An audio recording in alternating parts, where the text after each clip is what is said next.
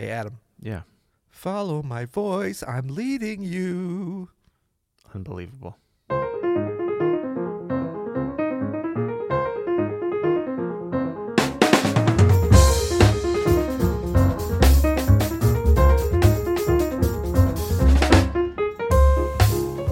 I'm Adam Mattis. And I'm Peter Barton. And you're listening to the You'll Hear It podcast. Daily jazz advice coming at you. Don't make me play your games, man. What are you talking about? Hey, I'm tying into the subject today. Hey, this episode of the You'll Hear It podcast is sponsored by the Oxford American. You can go to oxfordamerican.org/YHI for some really, really great deals. It's amazing, this partnership we've had with the Oxford American. So many great articles. Great article, in-depth story on John Coltrane, his connection to his birthplace of North Carolina.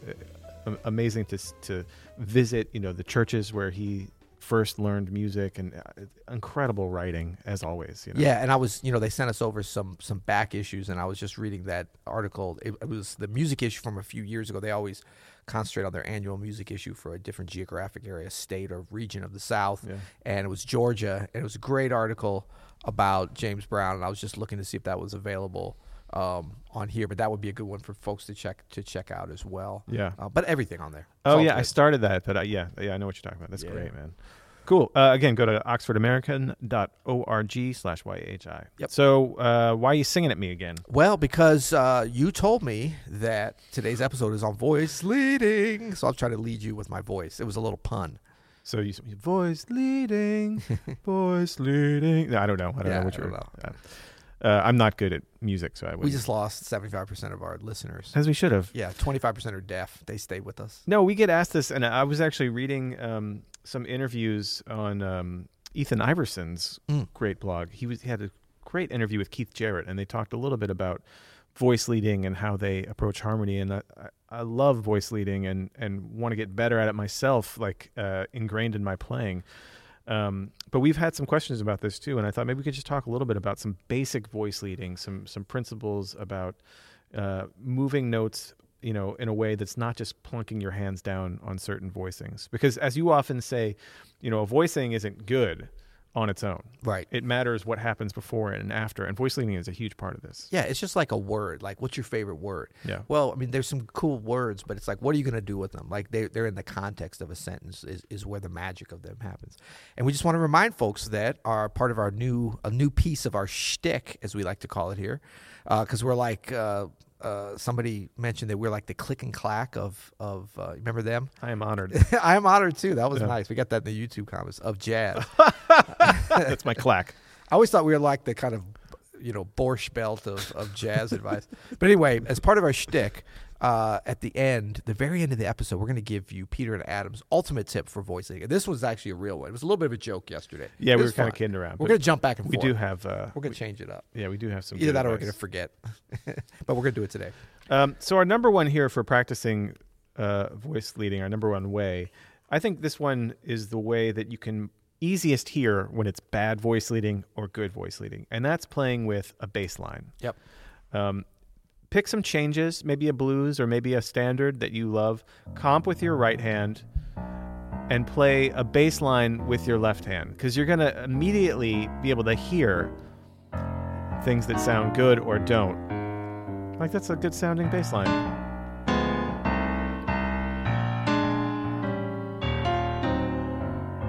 Yeah, man.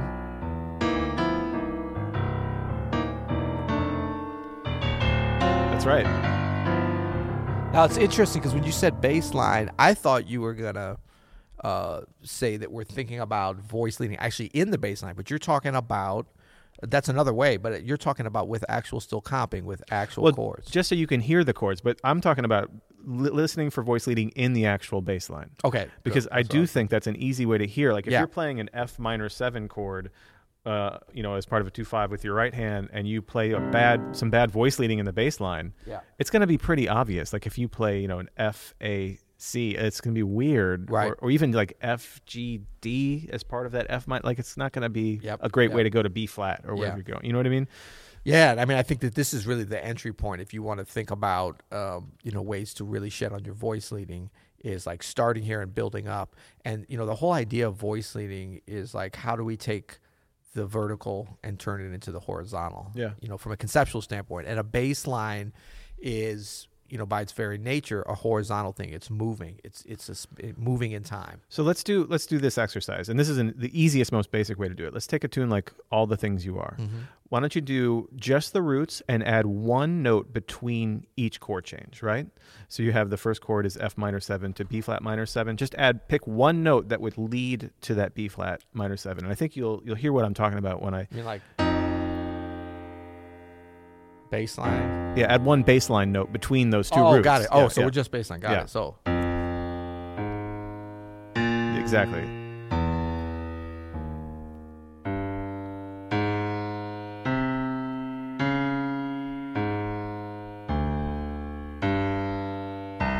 and some people may question that one when I got to the D flat major. I'm going to D minor. Yeah. So you might think repeat it, which you could do. And I know I took a leap, but I was thinking ahead. So I went down a perfect fourth Yeah. and then down an augmented fourth. And then, because I know I'm coming up, Yeah. G, and then 5-1. I think it works. I think Yeah. it works. But it's like, listen, you use your ears, because your ears are going to tell you what sounds good or not. Now, Right. see if you can. But it's not always. I just wanted people to know it's not always just the thing that's closest. Yeah. Or if you do it close, change it up then, But you'll notice, though, that those half steps leading upwards always sound pretty decent. So They that's do. like kind of a rule that you can hear fairly easily. And one thing I did on that, I think I started the F minor. Instead of doing a half step on the first one, I actually did the whole step. Yeah. And the reason I did that, because I was thinking I'd want to do it the next time. And I didn't want to, sometimes there's also like the chess thing of you're thinking a couple steps ahead. Totally. Yeah. Surprise is part of this as well. Yeah. I wonder, Peter, if you can do that same section, but maybe intentionally try to do bad voice leading, so they could hear what not great voice leading sounds like. I can tell you some things not to do. Yeah. Let's hear it.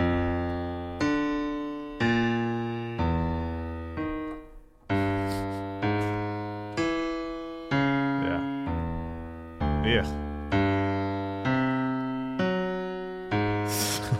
I'm just playing some wrong notes too, though. Is that okay? No, but that's bad voice leading. Yeah. These are all parts of it. I think doing this exercise where you just have these changes, where you're adding one passing tone in between each change, is a great way of being able to hear very easily what sounds good and doesn't. Yeah, and I think the goal of this, and you can certainly see this in isolation when you don't have 4-part harmony, 3-part, or bigger voicings that you're trying to voice lead in, is that you're trying to create a melody. Yeah. And so what I just did, not only were some of the notes wrong, even if I played correct notes within the chords, but jumping around, like, it's hard to have a melody. Like, there needs to be something than just a jumble of words. Yes. Even if they're good words. And it's even in the bass line, actually, especially in the bass line. Yeah. It has to be melodic. Yep. And so, like, if you think about things like kind of classic bass line, it's about thinking ahead and knowing that at that fourth bar you want to be back on the tonic. Yeah. This is just one way to do it. And so it's like, how do you get there? You could do, and that's okay. But I mean, if you were going to go, and nothing wrong with jumping around, but maybe if I go, and I've been jumping, now walk it down. Yeah, close. exactly. You know what I mean? Like, exactly. Just like with when you're soloing, you don't just do all arpeggios all the time, or all scales up and down. You want to switch it up. You know why? Because that's whack. That's whack. So our second way to practice voice leading is to practice the leading line of your voicing. This is for pianists, but for arrangers too. So in other words, getting comfortable enough with voicings and inversions. Sorry, I got to move all sorts of stuff around. Oh, that's why you made me tape that. All right, you're doing it, buddy. You're doing it. Okay. That's what I was like. Why is he worried about the slack on this? Okay, sorry. So, the pod cave is small. Let's talk about that. It's not a big room. It seems like it's a big room. We're in a big room. It's kind of odd that it's such a small. For our listeners, we tried to get the cables together because we're on YouTube as well, and now cable management. I'm not able to access the key station, which I'm super upset about. No, you got it. So what I was talking about with this lead line of the voicing is that top note of the voicing almost becomes a de facto melody, even when you're comping for someone else, and you want to be aware of that. So it's the most important one to really make melodic, I think. So let's hear it when you don't have good voice leading of that top line, when you're jumping all over the place.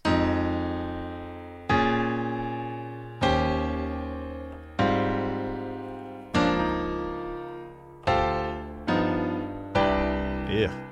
I mean, it wasn't that bad. Well, this is like, to your point, each one individually sounds just fine. All right, now play it with voice leading as a consideration.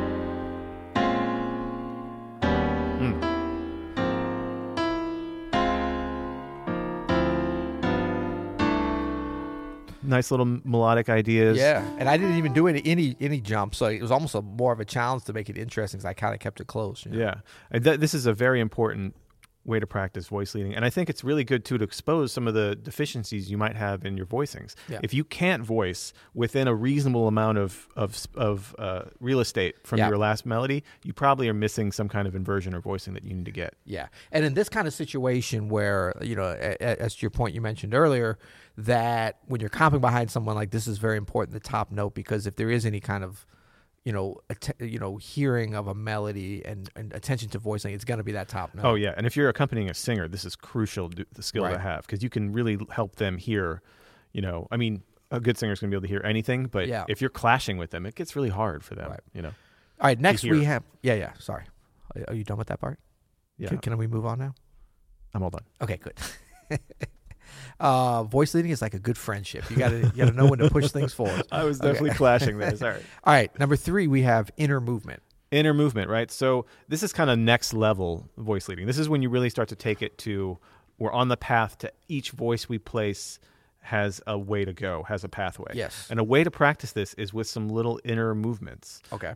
So just like we were talking the other day about being in a minor tonality, that walk down from the root to the major 7 to the dominant 7 to the 6 on a minor 6 chord is one example of some little inner voice movement to take you, like, let's say we're doing... Like that kind of thing? Yeah.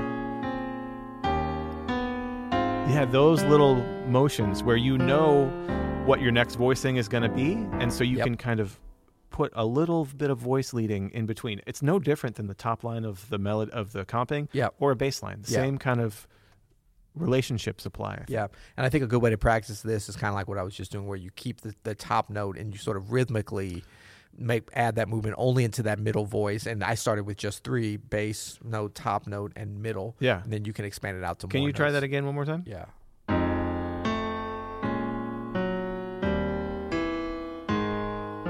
That was bad. That was an example of what not to play.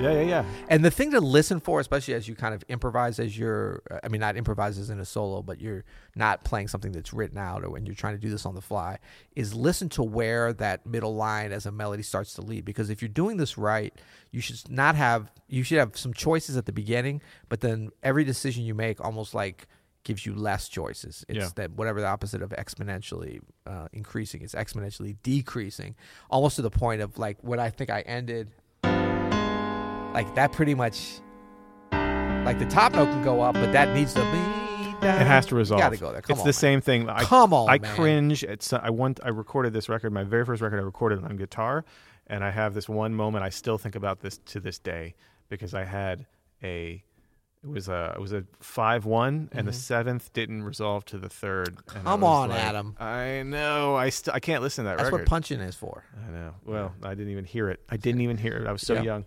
Anyway, so number 4, this is to get a counterpoint or a voice leading resource and go through some exercises. We've talked about this before, but I just want to reiterate that a great book that I've used to help me understand the basic rules of voice leading and counterpoint is The Study of Counterpoint from Johann Josef Fuchs's Gradus ad Parnassum.